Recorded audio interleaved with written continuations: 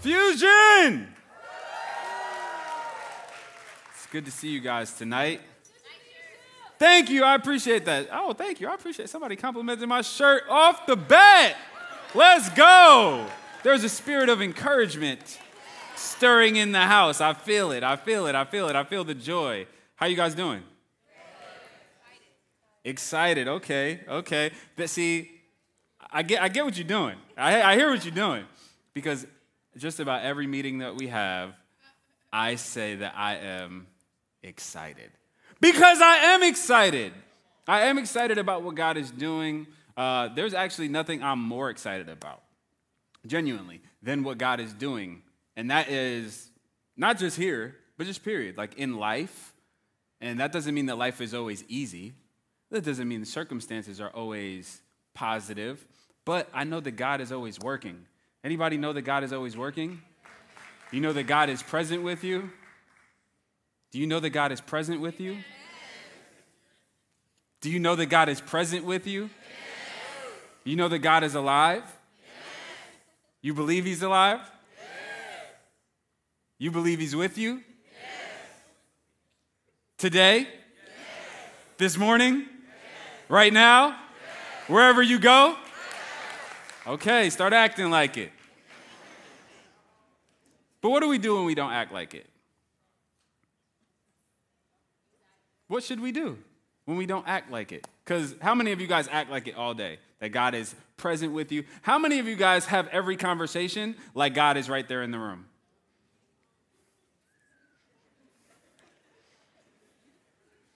Does anybody work in a customer-facing environment? Any type of customer service? Okay.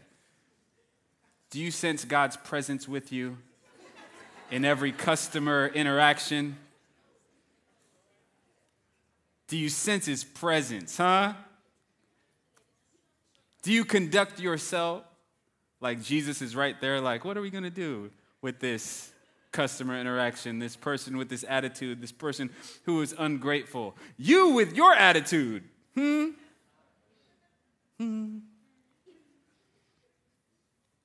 We don't always act like God is with us. We don't always act accordingly. And so that's kind of the direction that I want to talk about tonight, because it's not just you. I'm that way too. I feel like as a human being, for God to be who he is and for God to be as good as he is, I don't always operate in a way that is worthy of who he really is. And I mean that as simply as lately, I have been struggling to wake up in the morning and spend time with God Almighty. Some of that has to do with the fact that our son is teething right now, and he has reverted back to like not sleeping all the way through the night.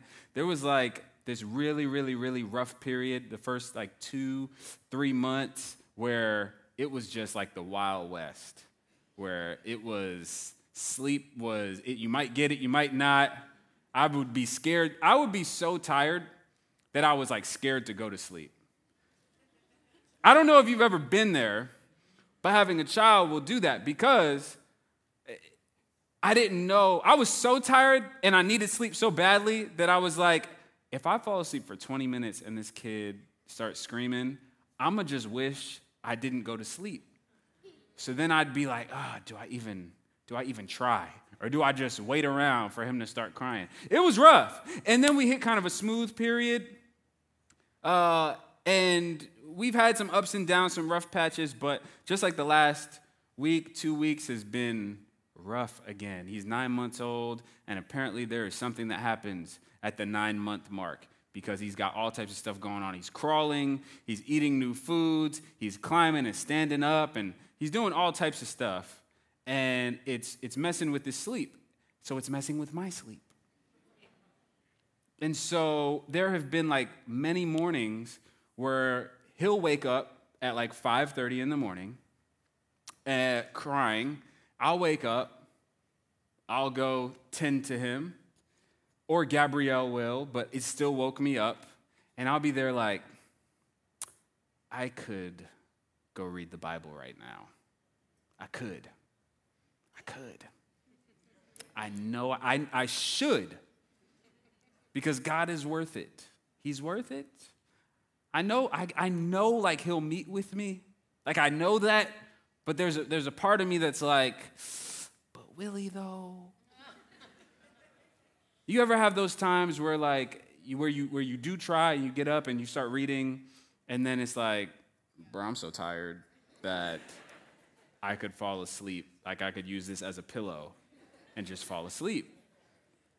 Those times are more rare for me, but those times happen. And those are the types of things that start going through my mind when I'm sleep deprived and I feel like I could wake up, I could spend time with him. And lately, like I'll say like the past like 2 weeks especially, I have the majority of days chosen sleep. Being real with y'all, I have chosen sleep. And it's not that I haven't prayed at all or I haven't spent time with God, but I've wrestled with that.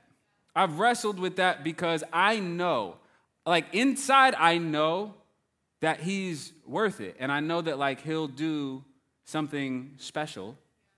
And I know that I need it. Because when waking up and spending time with God is not like a religious ritual. It's become like you wake up and you eat. Or does anybody wake up and drink coffee? Just a few of us. Wow. Not that many coffee drinkers.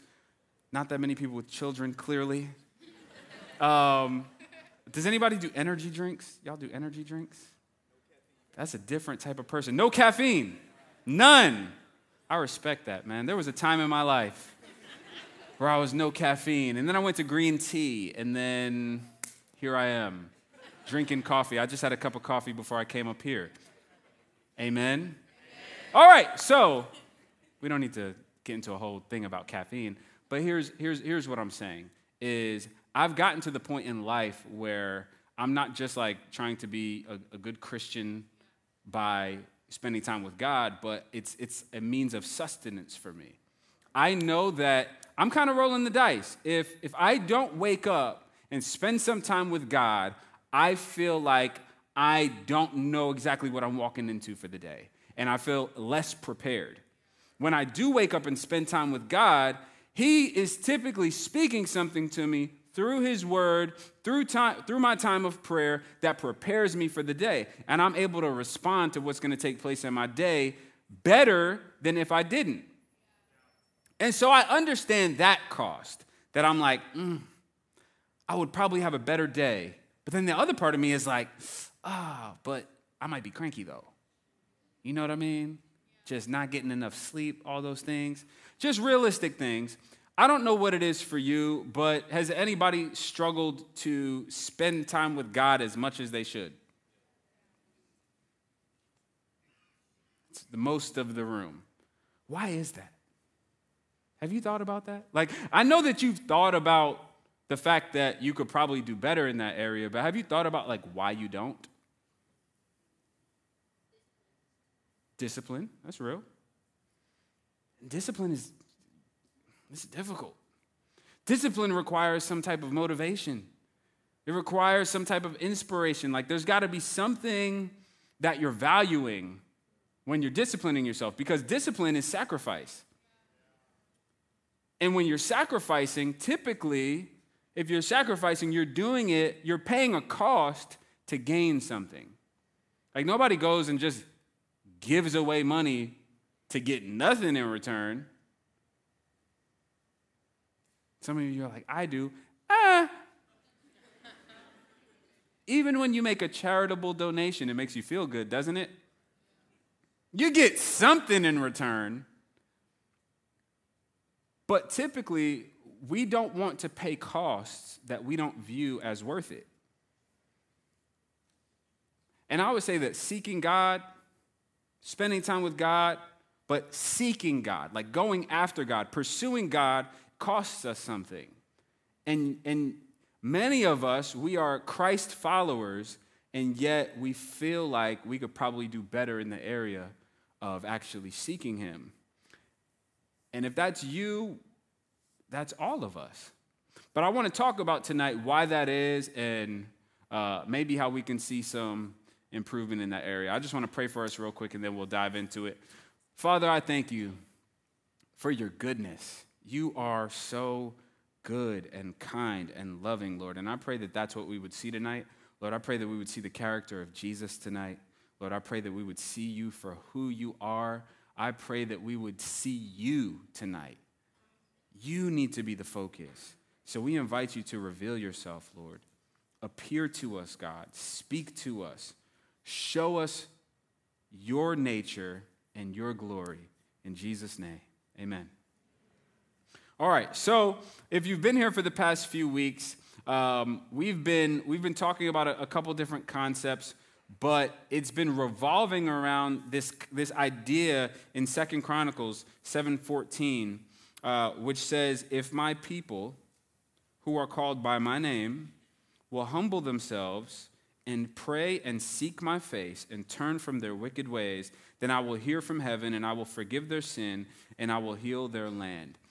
And we've been diving into that in a couple different ways. Last week, we talked about how there's a response required to when God does anything in our lives, and God is a responsive God. He's a God who engages with us, and he desires for us to respond to him. And humbling ourselves comes as a response to God. This next concept, praying and seeking his face, sounds really good. Sounds like what every Christian should be doing.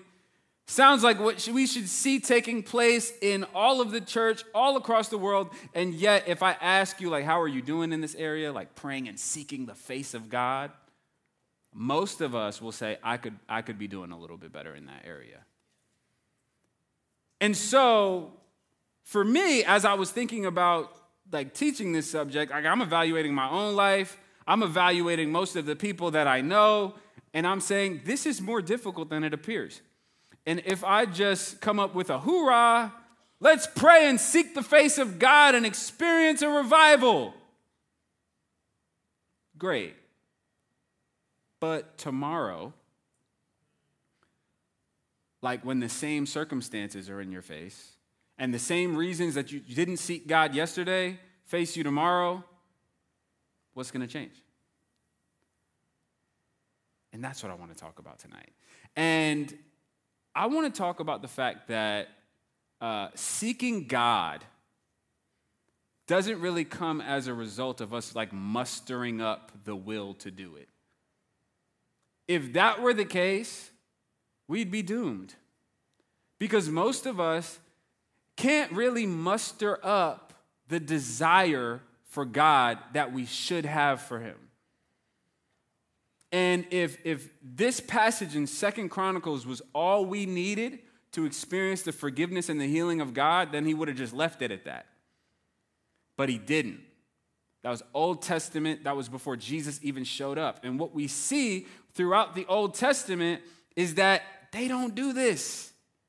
If my people who are called by my name will humble themselves and seek my face and pray and turn from their wicked ways. But we don't see them doing that much. We see a lot of not seeking the face of God, not humbling themselves, engaging in wicked practices. And what does God do? He sends Jesus. And God intervenes on behalf of us in our relationship with him. He deserves for us to pursue him. If anybody should be pursuing somebody in this relationship between God and humanity, humanity should be pursuing God. Yet humanity does not pursue God. And God, instead of just wiping us all out, God pursues us. And when we can grasp that, that is the only place, the only realization, the only revelation that really births a desire to pursue him in our lives. I want to prove this to you in the scriptures. I want to go to John chapter 4. This is a very common, classic passage of Scripture. I've preached on it several times. I always see it a little bit differently every time that I read it. But we see Jesus at a well like a water well, waiting while his disciples go into town to get some food. They are in the town of Samaria, which is a place that as Jews, because Jesus and his disciples were Jews, traditionally, culturally, they wouldn't even want to go through this town because there was such a tension between Jews and Samaritans. So it's already kind of weird culturally that Jesus is even choosing to go through this town because it's actually out of his way. And then he's sitting at a well, and a woman approaches. So we see John 4, chapter 7, says, when a Samaritan woman came to draw water, Jesus said to her, will you give me a drink? It says his disciples had gone into the town to buy food. The Samaritan woman said to him, you are a Jew, and I'm a Samaritan woman. How can you ask me for a drink? For Jews do not associate with Samaritans. Jesus answered her, if you knew the gift of God and who it is that asks you for a drink, you would have asked him, and he would have given you living water. This is a very peculiar situation. The woman goes up to a well. There's this guy she does not know sitting there. He asks her for a drink. She's thrown off because in this day and age, men don't even talk to women in public, not even their wives. And yet this man is talking to this stranger woman who is of a race that he should be opposed to. So there's all these cultural reasons that he shouldn't be engaging with her. And this is why she's like, how is it that you are asking me for a drink? Like, what is going on here? This is a weird situation. And then Jesus doesn't explain why he's asking her for a drink. He says, well, if you knew who was asking you, you would be asking me for a drink. And I'd give you living water. And that sounds like real churchy terminology to you and I, but this was normal terminology to them. There were different concepts, different descriptions of water. There was dead water, which was like the type of water that you don't want to drink. The one that runs through the sewage drains and all that stuff. And then there was living water. Living water was the kind that you actually wanted. It was fresh water. It was water that you would actually want to drink. And we see throughout the scriptures that God compares himself to living water. And so culturally, this is very relevant to her. This is like if nowadays, if you go to an ATM and there's a man sitting at the ATM and you're going to withdraw and he's like, let me get some money.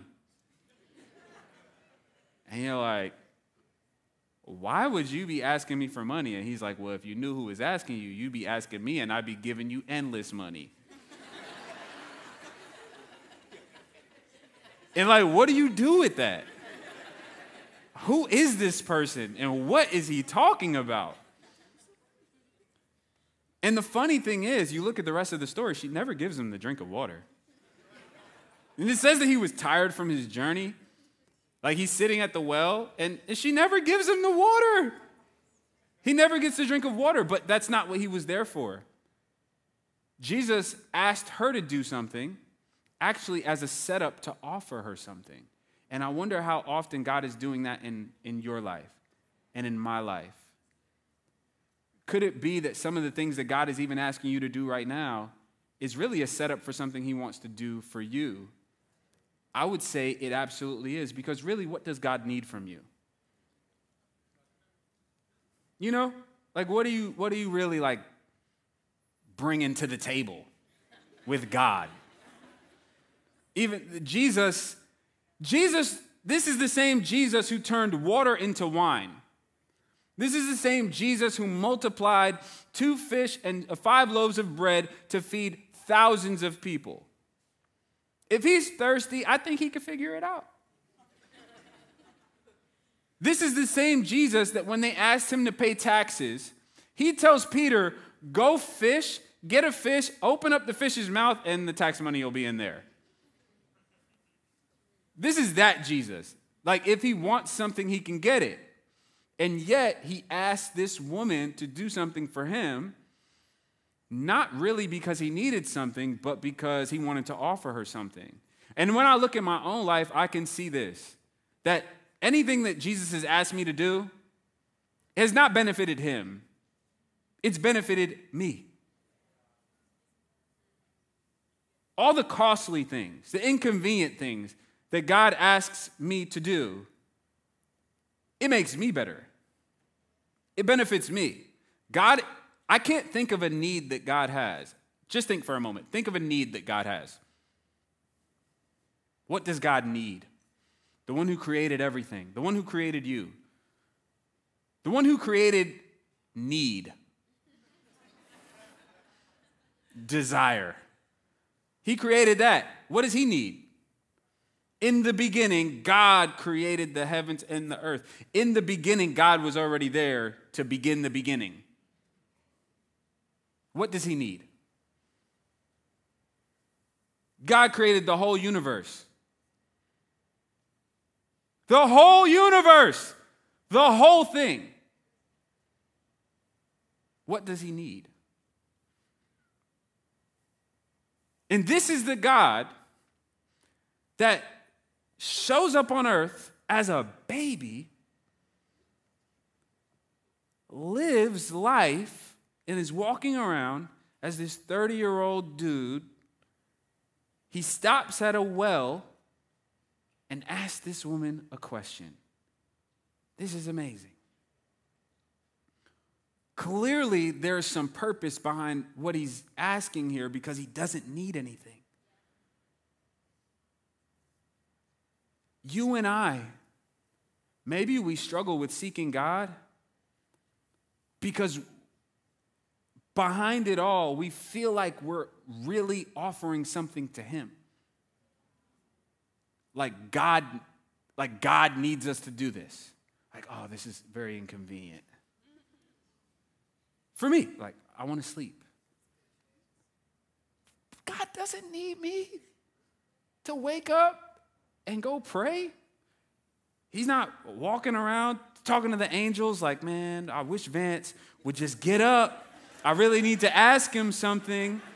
There's something that he knows that I don't know, and I just need to consult with him about this situation that I got going on in the Middle East. Trying to figure out a solution and would like to consult with him. No, God does not need me for anything. And yet, I'm the one that hesitates to engage with him. And I choose to do other stuff instead of engaging with him.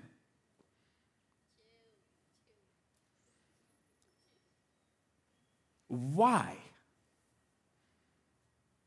I would say Jesus addressed it here. He said, if you knew the gift of God and who it is that asks you for a drink, you would have asked him and he would have given you living water. This is language that reflects other passages of Scripture. Isaiah 55:1 says, come, all you who are thirsty. The Old Testament, this is 700-something BC that this is being written. Come, all you who are thirsty, come to the waters, and you who have no money, come buy and eat. Come buy wine and milk without money and without cost. That's God inviting people to himself. All you who are thirsty, come to the waters. Jeremiah 2:13, Old Testament. My people have committed two sins. They have forsaken me, the spring of living water, and have dug their own cisterns, broken cisterns that cannot hold water. They have forsaken me, the spring of living water, and they've gone to something else that can't even hold the things that they need. These are the two sins that God's people had committed against him. They had turned away from the true source, and they had come up with another one that really couldn't provide them what they needed. Have you ever done that in life? Have you ever been like, you know what, God is not quite doing it for me. I just need to make something happen over here. I just need to indulge a little bit over here. I just need to dig something up over here and just have a backup plan. I need to have a vice. Spring of living water. Zechariah 14:8, a prophecy about the end times. On that day, living water will flow out from Jerusalem, half of it east to the Dead Sea and half of it west to the Mediterranean Sea in summer and in winter. And then we see, all these years later, Jesus Christ walking around and saying stuff like, if you knew the gift of God and who it is that was asking you, you would have asked me and I would have given you living water. This is a hint to say, I'm God. And I have perceived that you have a need. And I've actually come to address that, not my own need. But he says this, if you knew the gift of God and who it is, and that's really point one that I want to point out from this scripture. If you knew the gift of God and who it is,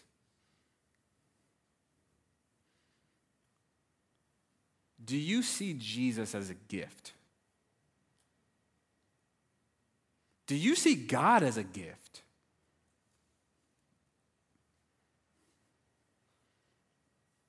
Because a gift is something that's given to you. Or do you view yourself as the gift to give to God? I think that something inside of us feels like we're a gift, like we're the gift that we're giving to God. This time in the morning, let me give you this hour gift, God. You'll be so pleased. That's an hour of you getting a gift. But even me, I struggle with that because something in me says, is it though, or is this sleep the gift?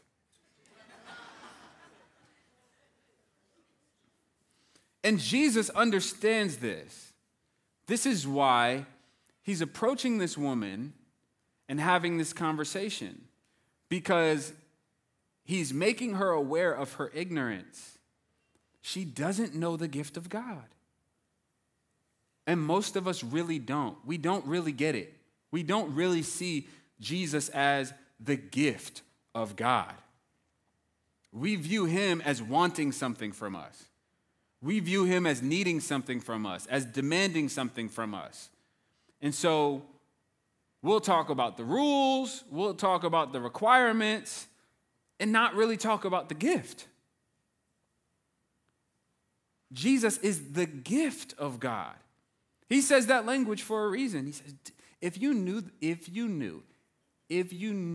the gift of God, you would be asking me for it. That's point two. If you knew the gift of God and who it is, two, you would ask him. Very, very simple. But instead, we don't. Something in us wants God to ask us. We want God to ask us for stuff.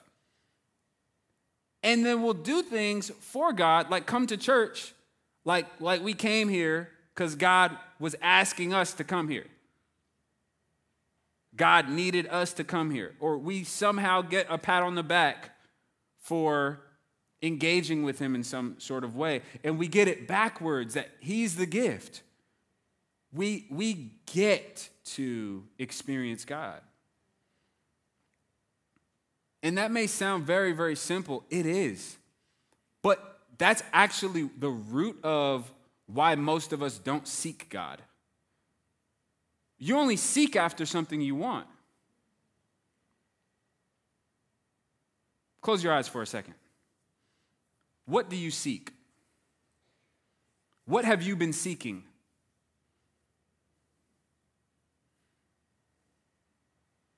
Just think about it. What have you been seeking? What have you been going after? What have you been pursuing? What have you been desiring and moving towards and making plans to attain? What have you been going towards?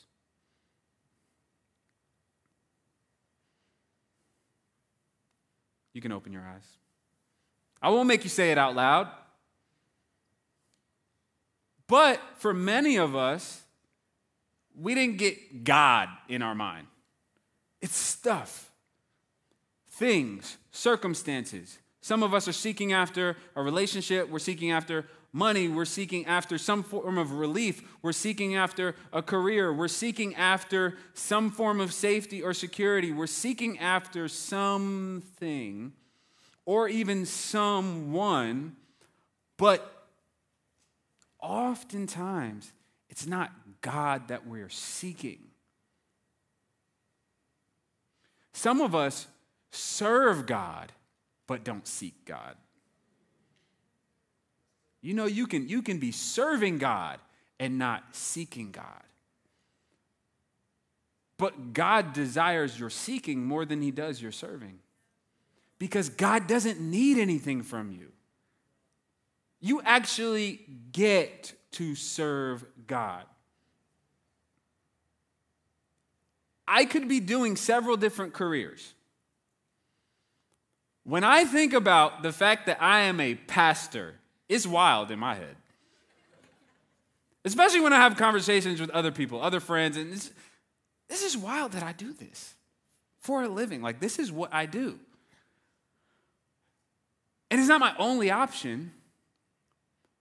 And it comes with a lot of sacrifice. But if I'm honest with you, as much as this requires me to serve God and to serve other people, this is for my own good. If I'm honest, this is for my own good. I'm better off doing this than I would be doing anything else.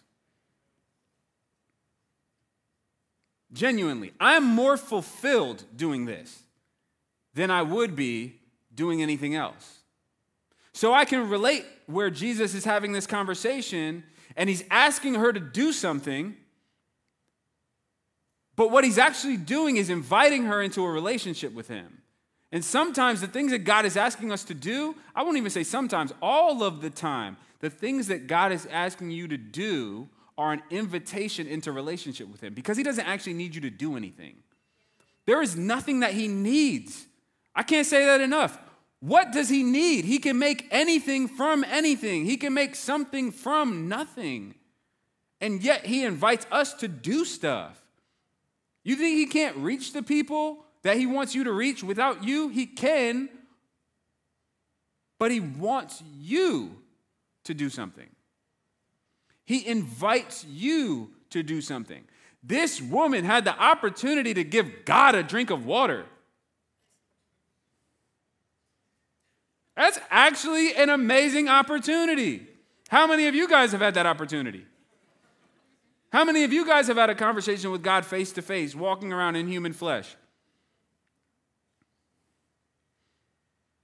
She had a very unique opportunity presented to her that seemed like a regular day. And the things that you have going on right now that may seem like just a regular day, this is divine opportunity. You hearing the gospel right now, the word of God right now, this is divine opportunity. This is opportunity for you to connect with God. If we, at the end of your life, if we look back at everything that took place in your life, it's moments like this that actually mattered the most. Guarantee you. And I promise you, when you actually hit that eternity space, it's going to be the moments like this that mattered the most. Whether you made a decision for God or against God, it's the moments like this where you actually have to make a decision. It's the moments like this where you hear who God is and what he actually desires for you. Like, this is the most important stuff. And he's a gift. And if we understood the gift, we would ask him. But the crazy thing is, even when we don't ask him, he shows up. She didn't ask him for anything, and he still showed up at a well waiting for her. You didn't seek God, and he still sought you out. You didn't pursue God, and he still pursued you. Look at the little effort you've given towards God, and then look at the immense effort that he's given towards your life. He's a gift. He's the gift. He doesn't have to do any of this. The fact that you are here right now, you didn't have to make it. No, seriously. You don't have to be here right now. I don't have to be here right now. If I just looked at the odds, all the odds were stacked against me being here right now doing this. But God. When I look back at my life, like these are the reasons that I even pursue God, is just in response to all that he's done, all the ways that he's pursued me. Surely he's worth me praying to when my prayer doesn't offer anything to him. It opens the door for him to give something to me. It does. God doesn't walk away from our prayer times filled. Because I prayed. I walk away filled because I prayed. I got the water. I didn't bring it. I didn't bring it. He meets me. He gives to me. I can look back at moments in my life. I was walking out of a club at like 2 a.m, and a homeless dude prophesied to me. I promise you. Like I had some wings because it's Atlanta. Some of y'all will know what I'm talking about. Hopefully you don't. But I'm walking out of a club with some wings. I see a homeless dude that he's like sitting on the road. He says something to me and I asked him if he's hungry and he said he was. So he actually gets up. I give him the wings. He's walking with me, eating. And then literally starts prophesying over me. And I went home shook. Like God just met me through this random homeless dude. And so when I look at this encounter, these are the things that I think about. The fact that God will seek us out. It's like even when I was just trying to do my own thing, I wasn't trying to run into God. I wasn't leaving the club trying to run into God. But God approached me. And God pursued me.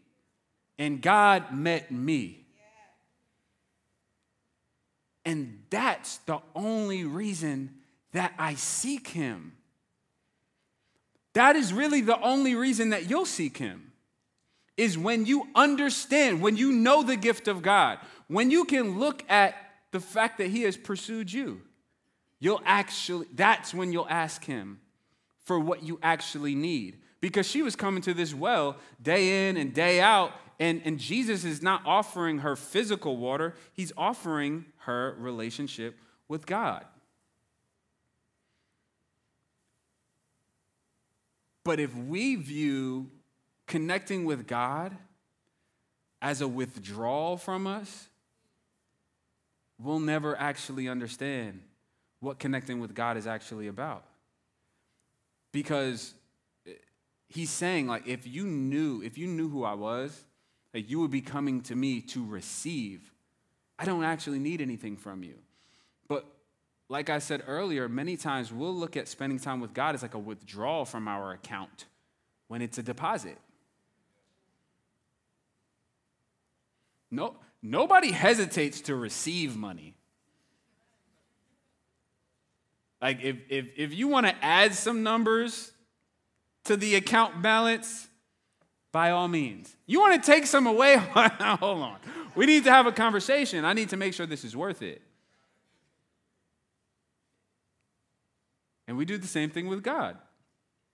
Something in us says this is a withdrawal. Coming to church, I had to fight through traffic. And this is a withdrawal. No, it's not a withdrawal. This is a deposit. You're not giving anything to God. God is giving himself to you. He's what you need. He's what I need.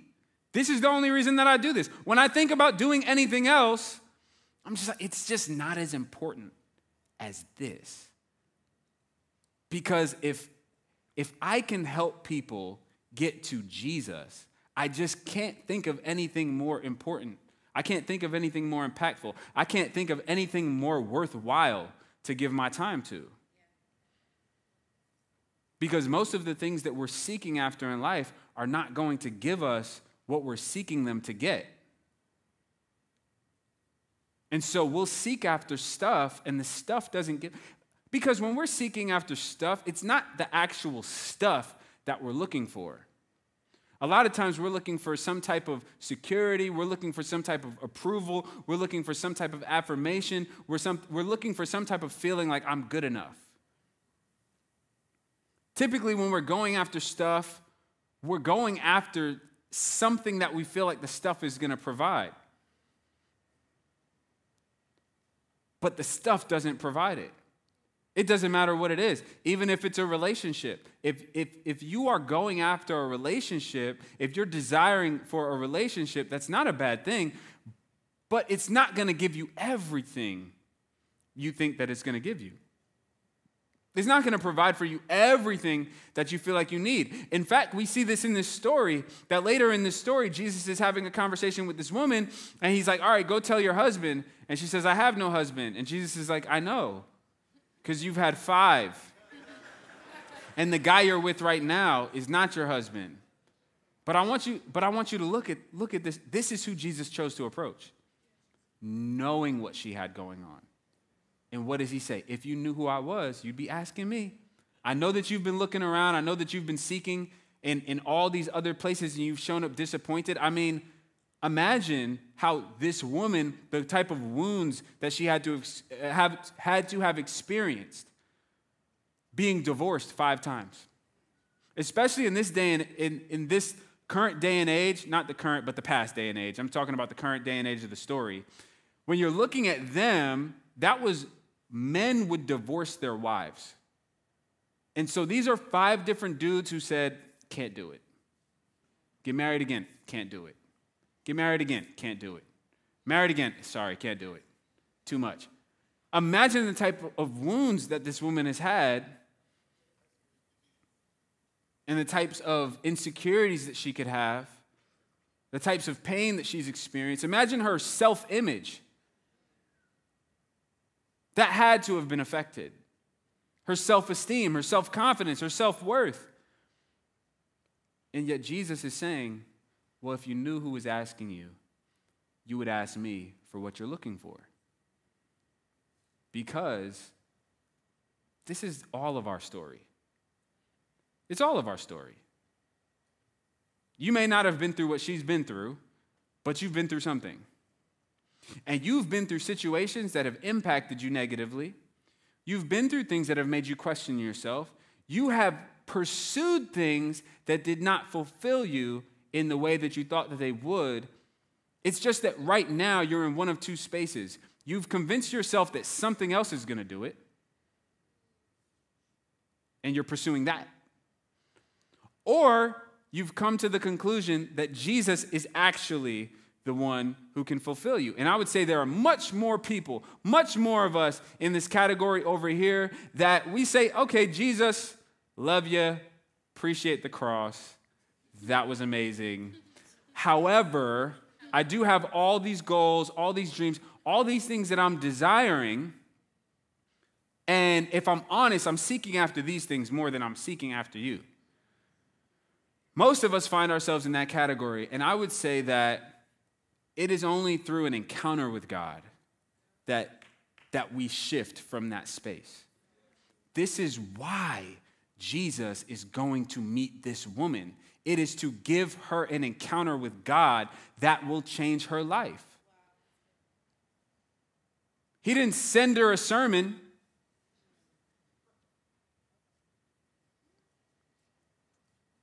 He didn't send her some scriptures.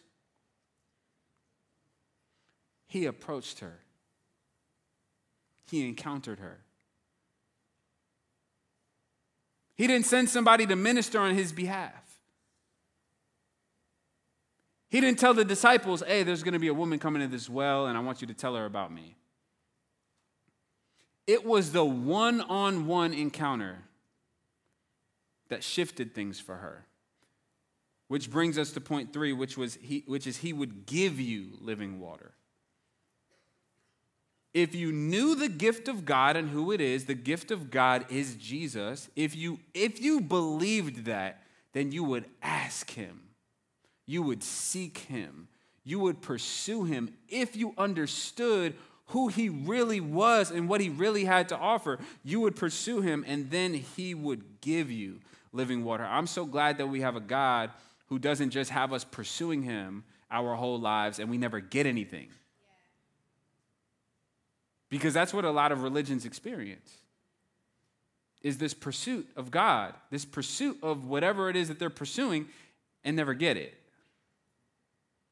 And yet, we have a living God who would say, if you knew who I was, you would ask me and I would give you living water. I would give you something that could satisfy you right now.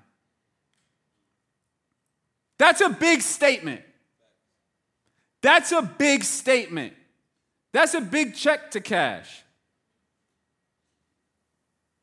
That Jesus is saying that if you and I knew who he was, we would ask him for what he's offering and he would give it to us. And what he's offering us would actually fill us and satisfy us now. Now. Not if you knew who I was, you'd ask and I'd let you into heaven. Because that's what most of us view Christianity as. That is God going to let me into heaven or is he not? I had a conversation with one of my neighbors just a few days ago about this in particular. He was asking me, hey man, do you think that Jesus is really the only way? We were in the gym. I didn't expect the conversation to go this way. He's like, do you think that Jesus is really the only way to get into heaven?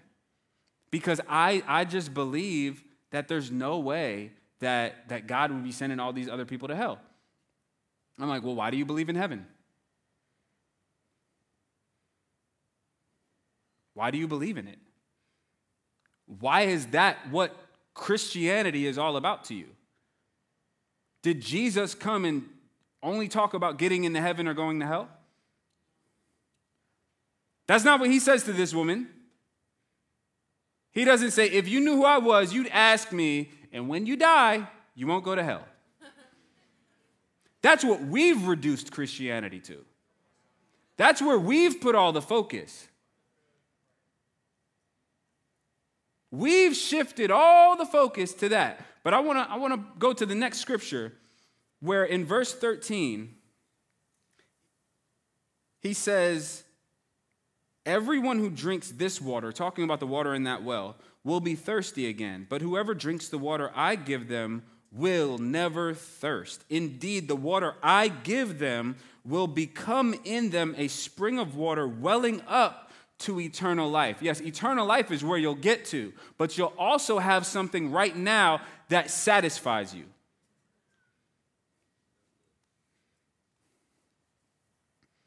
So for me, I prefer what Jesus is saying, that I don't have to go throughout my life completely unsatisfied and unfulfilled, and yet, congratulations, I get to walk through these pearly gates.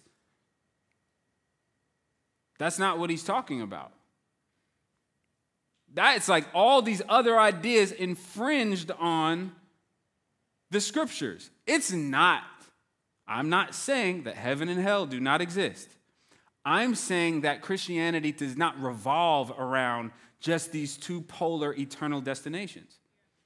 God is telling a much greater story. It says, in the beginning, God created the heavens and the earth. That's Genesis. Revelations, there's a new heaven and a new earth.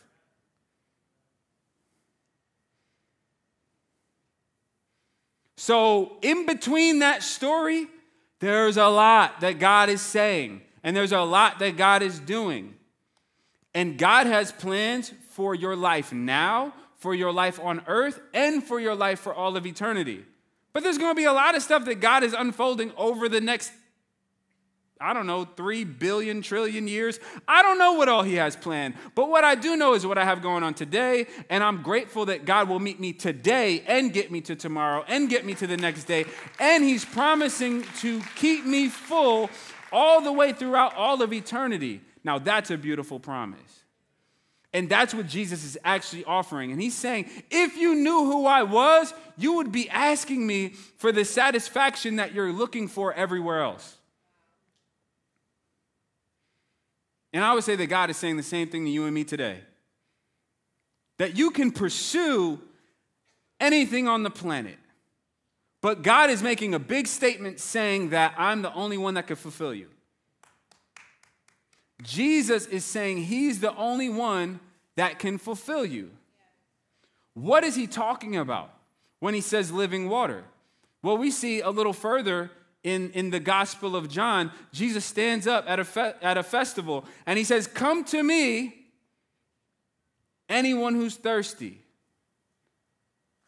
and I'll give you living water. And he says, for all who believe in me, rivers of living water will flow from within them. What's he talking about? Well, what does Jesus give to all who believe in him?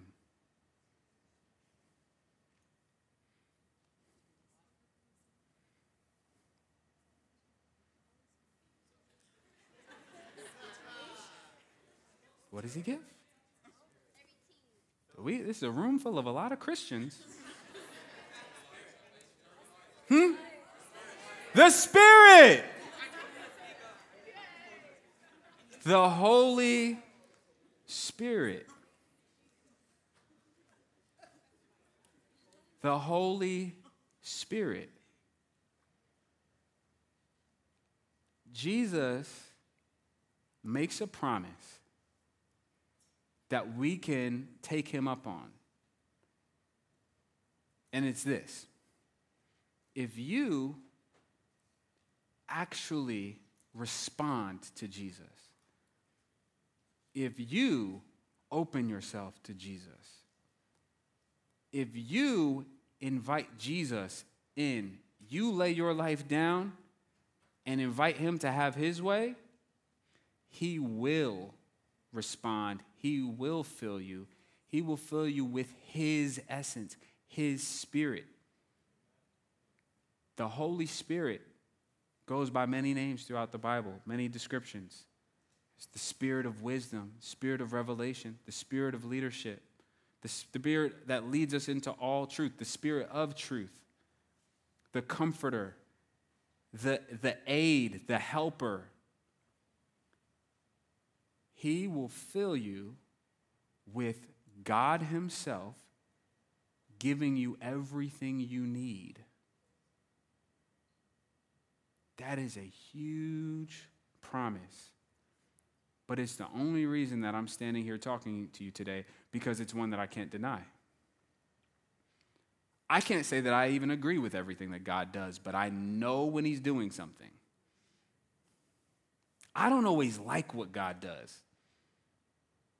Because God does stuff like tell you to forgive people you don't feel like deserve forgiveness. God tells you to love your enemies and pray for those who persecute you and spitefully misuse you. These are the words of Jesus. So I don't always like what God is calling me to do, but I cannot deny his existence in my life, his activity in my life, the fact that he does speak to me, that when I open the scriptures, he does speak to me, and that the more that I've engaged with him, I am transformed. I'm changed. I'm different. I look at life different. I see things differently. I move with a different level of peace than the people that I know that don't have him.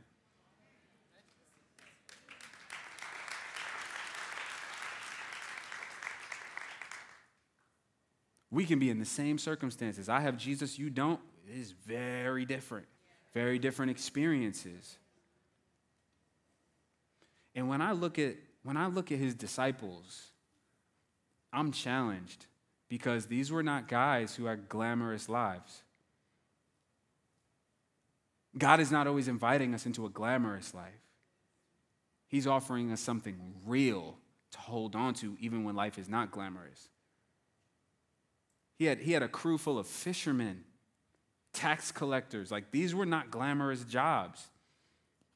These are like, he's got a crew full of like Walmart workers and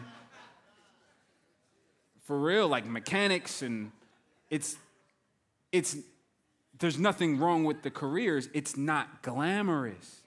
He's not only choosing the million followers people and the models and the movie stars and putting together this super team of Avengers, right? He's taking people who have regular situations and using them to change the world.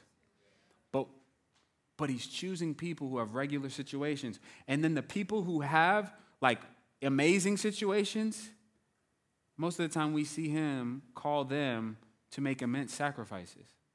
This is why it's a huge contrast between John 3 and John 4, because in John 3, we see Nicodemus, one of the Pharisees, a person with a ton of status, approach Jesus. He goes and pursues Jesus at night so that he wasn't seen by anybody because he didn't want to mess up his reputation. So he goes and approaches Jesus and says, man, I can't deny that God is with you with all the works that you're doing. And Jesus, he's the one who he tells that anybody who to enter the kingdom, they have to be born again and they have to be born of the Spirit. Starts talking about the Holy Spirit with him. He doesn't get it. And what does Nicodemus do? Nicodemus does nothing after that. Nicodemus is in the crew that votes to crucify Jesus because he didn't want to give up his accolades and his status. And so he goes to Jesus and says, I know God is with you because there's no way you could be doing all these miracles. But if I got to be like one of these fishermen dudes that you're running around with, I'm not with it.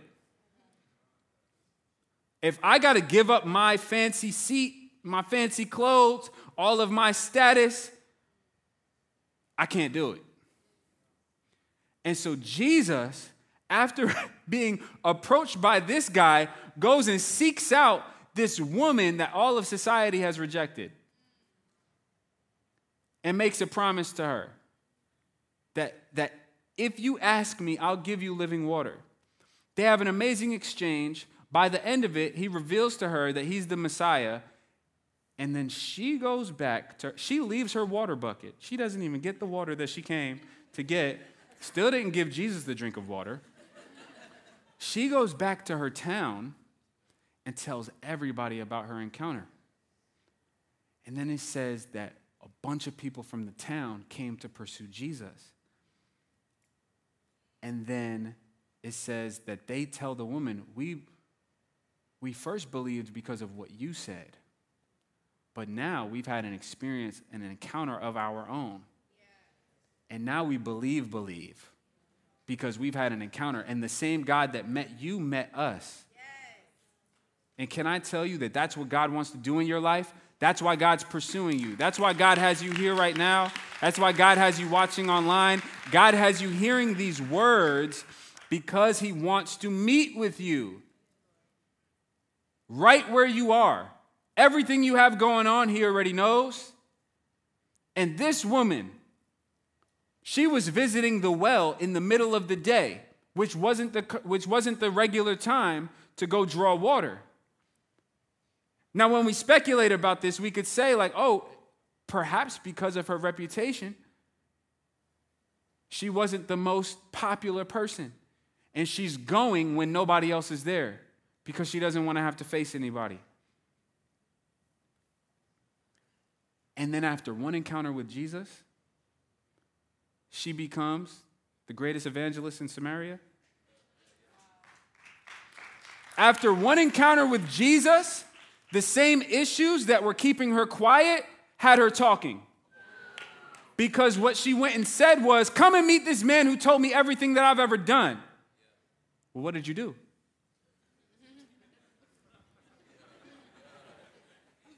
Oh, your mess, your dirt, your sin. He knew about all that. And he was sitting there waiting for you. Yeah, all the things that you and I have done have not kept God from pursuing us. And that is the only reason that we would actually seek him. And in his wisdom, he has the immense humility to come pursue us that can offer him nothing, that can really do nothing for him. He's the one who offers everything to us. All we can really do is receive what he has. And he has to get just pleasure in that because we can't give anything to him. And he does it. He pursues you and pursues me. And so I'm so grateful that even though he says, if my people who are called by my name will humble themselves and pray and seek my face, I'm so grateful that he doesn't just leave us to muster up the energy and muster up the courage and muster up the effort to bypass all the stuff we have going on in life. And I'm so glad that he doesn't only approach us when we approach him. I'm so glad that he's so good that he would pursue me. And then I find myself, the only reason that I really humble myself and I seek him is because he humbled himself and sought me. Who am I that he would meet me when I'm walking out the club? Who am I that he would call me into a life of ministry after a life of sin? Who am I? Who are you that God would meet you where you are? That God would have so much mercy on you? That God would have so much grace for you? You're his child. You're the one he created. He created you knowing how you would operate, how you would think, the ways that you would run from him, the ways that you would ignore him, the things that you would seek after instead of seeking him. And he still will meet you in the middle of your day, offering himself to you, saying, if you could just understand what would actually satisfy you, you would actually come seek me. And you wouldn't just seek me and come back empty-handed. You would seek me and I would fill you. If you understood what worshiping would do for you, you would worship. If you understood what prayer would do for you, you would pray. If you understood how it'll shift the atmosphere of your home, you think you pray and it shifts the atmosphere of heaven? It doesn't. Heaven starts invading earth and starts shifting your atmosphere. Starts changing things in your home. Starts changing things in your relationships. Starts changing things in your heart. Starts getting sin out of your life. Starts breaking chains off of you. Starts freeing you from addictions. Starts changing your perspective. Starts encouraging you. If you knew the gift of God, you would ask and he would give you. Let's stand to our feet. And I want to pray over us. And I want the band to come out, and I want to give us some time to worship. I actually want to read this last scripture before I pray. In verse 25 through 26, before she goes out and evangelizes, I thought this was interesting. I wasn't sure if I was going to share it or not, but I want to. Jesus is explaining all these things to her and having a conversation with her about worship and what true worship is. And the woman says, I know that the Messiah, called Christ, is coming. When he comes, he'll explain everything to us.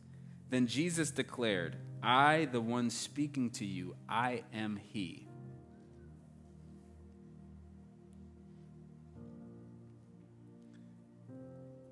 Have you ever been in a situation where God is trying to speak to you about something right now and you're saying, yeah, when this happens. Yeah, when I get this figured out. When this circumstance changes. When all this develops. I love that Jesus, we actually don't really see him make a statement like this to anybody else. Everybody else, he implies all these things to.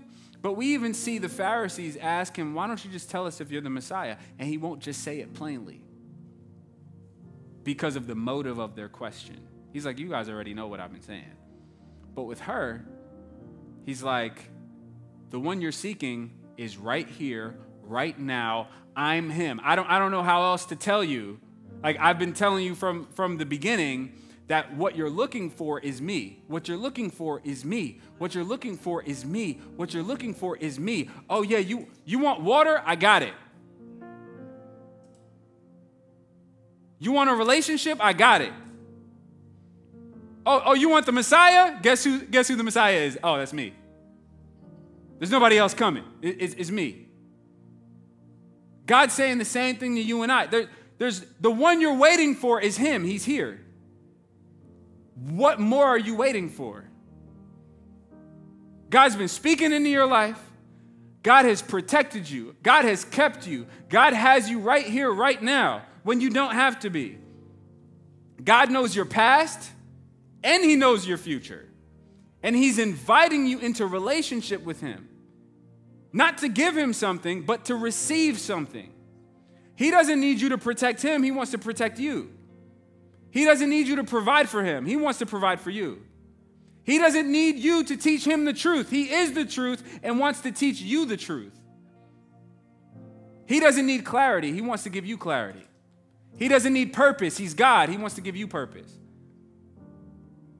He doesn't need to be healed. He wants to heal. This is the God that is inviting you. That's who's inviting you. And he's saying, if you could grasp it, Jesus says one time to his disciples, man, with faith the size of a mustard seed. I mean, if you could just believe enough to make one step. If you could believe enough to make one step, you'd be amazed what God will do. He says faith the size of a mustard seed can move a mountain. And he's saying if you could just know the gift, you don't have to buy the gift. You don't have to go get the gift. If you could just understand the gift and ask for it, he'd give you something that would satisfy you right now.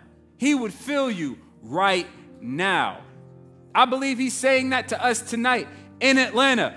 Jesus will fill you right now. Jesus will fill you tonight. When you go to meet with him tomorrow and the next day, he will fill you. He will fill you. He will fill you. He will speak to you. He will move in your life. And even if nothing else around me changes, I can be full here. And I can deal with what's going on around me. It's when I got nothing here. It's when I got nothing in the tank that everything around me is taking me out. But Jesus can fill you right now. That is what he's offering. This is the gospel. This is the gospel. Stop waiting to encounter him on Judgment Day. He wants to encounter you right now. Right now. So I want to pray for us, and then we're going to go into a time of worship, and this is an opportunity. This is encounter time. This is an encounter opportunity. Jesus met this woman at this well. She went and told people, and they came and met Jesus. Each and every disciple met Jesus. When Jesus resurrected, everybody who came to him met the Holy Spirit, received the Holy Spirit. He's not just asking you for blind faith that you never get anything from. He wants to meet you. So with every eye closed, I want to pray. Jesus, I thank you so much that you want to meet with us. You want to meet with us right now, tonight. God, I thank you for your promise. You referred to the Holy Spirit as the promise. Not a maybe, but a promise. Not a possibility, but a promise. And so, Father, I thank you for every person who is in need today. You said, blessed are those who hunger and thirst for righteousness, for they will be filled. Lord, I thank you for every person who can see a need for you in their lives because you want to fill them. Lord, I thank you for every person who's been far from you that's feeling your drawing today, God, that's wanting to come close to you, that's wanting to know you, that's wanting to dedicate themselves to you, God. I thank you for every person who's seeing your goodness right now for the first time in a long time. Lord, I thank you that you aren't blind to our sin, but you've paid for our sins. You've taken our sins on your shoulders. The punishment that brought us peace was upon you. It was for our sins, our iniquities, everything that we've done wrong. That is why you experienced the cross. And Lord, I thank you for every sin that you've paid for. God, we thank you so much that you don't wait for us to deal with our sin to come into relationship with you, Lord, but that you've dealt with our sin so that we can come into relationship with you. Before we go any further, if you're in here needing to step into a relationship with God, if you're wanting to follow Jesus, make a decision to not do life your way anymore, but you're saying, hey, I think I'm getting a glimpse of this gift of God and I want to ask him and I want to actually receive. I want you to lift your hand in the air so that I could pray for you. His hand's going up. This is a moment. This is a moment for you. This is a moment for you. This is a moment for you. This is a life-changing moment for you. I'm so blessed to see these hands because I know what this hand represents.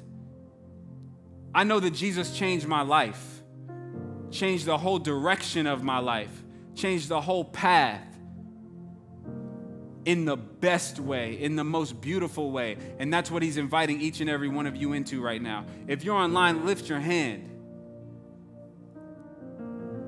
This is beautiful. Father, I thank you for every hand that's up right now. Lord, I thank you that you chose each and every one of these individuals who's making a decision to follow you right now, God. That you've moved on their hearts and you've drawn them to you because you want relationship with them, God. You don't want just some new converts or some new adherents. Lord, you want children, kids for you to engage with and give yourself to, Lord. And so if that's you who's making a decision, I want you to pray this prayer with me. Say, Jesus, I believe in you. I believe that you are the gift of God, that you are the Son of God, that you really put on human flesh. You really paid the price for my sins. You died on a cross and resurrected from the dead. You're alive. You're speaking to me right now, and you're offering me true life. I turn away from my old life. I repent from my sins, and I completely turn away from them. And I turn towards you, and I say, make me new. Wash me clean. Bring me into a new life. I commit myself to you. You are now my leader, and I will follow you forever. In Jesus' name.